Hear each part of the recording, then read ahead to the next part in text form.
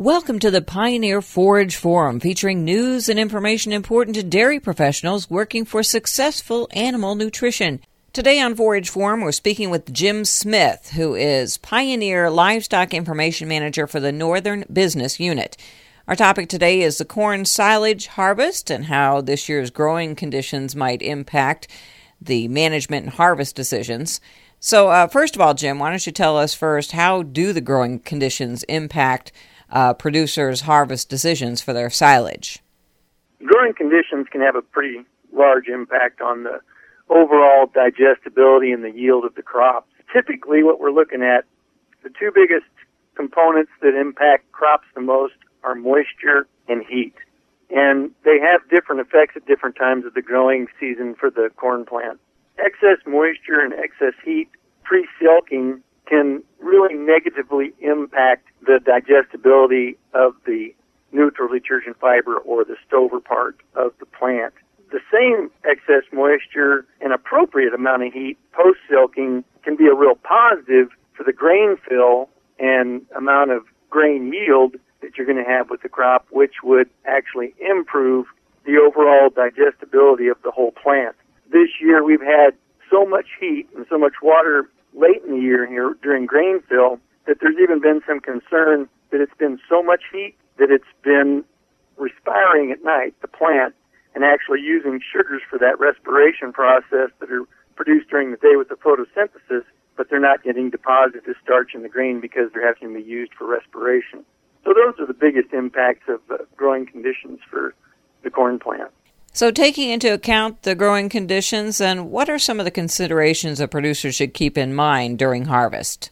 Well, with the growing season that we've had, again, with excess moisture and adequate to even excessive heat, the thing that we're seeing this year when it comes to harvest is I believe we're going to see the grain portion of the plant maturing ahead of the plant itself.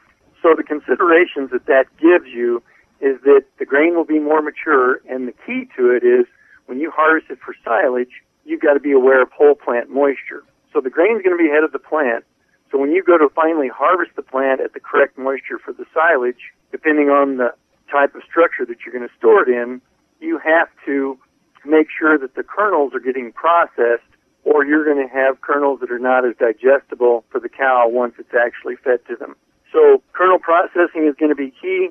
Probably going to be wanting to look at milk line on the kernels as a trigger point to start measuring whole plant moisture, because whole plant moisture is what's really key to get the forage harvested at the right stage for packing purposes and for preservation of nutrients. And when you do the whole moisture plant testing and you come up with your answer either through using a Coster tester or a microwave, you need to add back 2 points because there's 2 points of moisture that really aren't extracted by either of those mechanical pieces, the microwave and the Coster. So adding back 2 points. The other thing that this year's growing conditions may give an advantage to, because we probably are going to have lower neutral detergent fiber digestibility, it may be a good year to consider high chopping to improve the fiber digestibility of the plant. A summary of 11 studies done by Penn State University showed that if you move your chop height up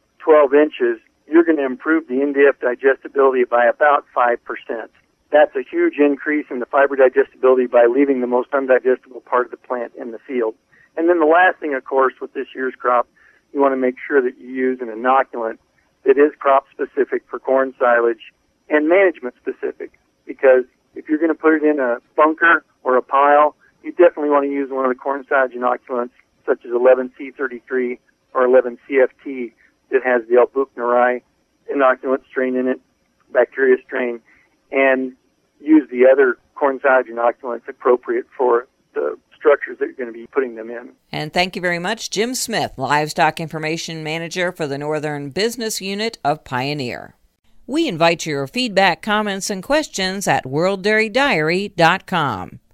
I'm Cindy Zimmerman with the Pioneer Forage Forum.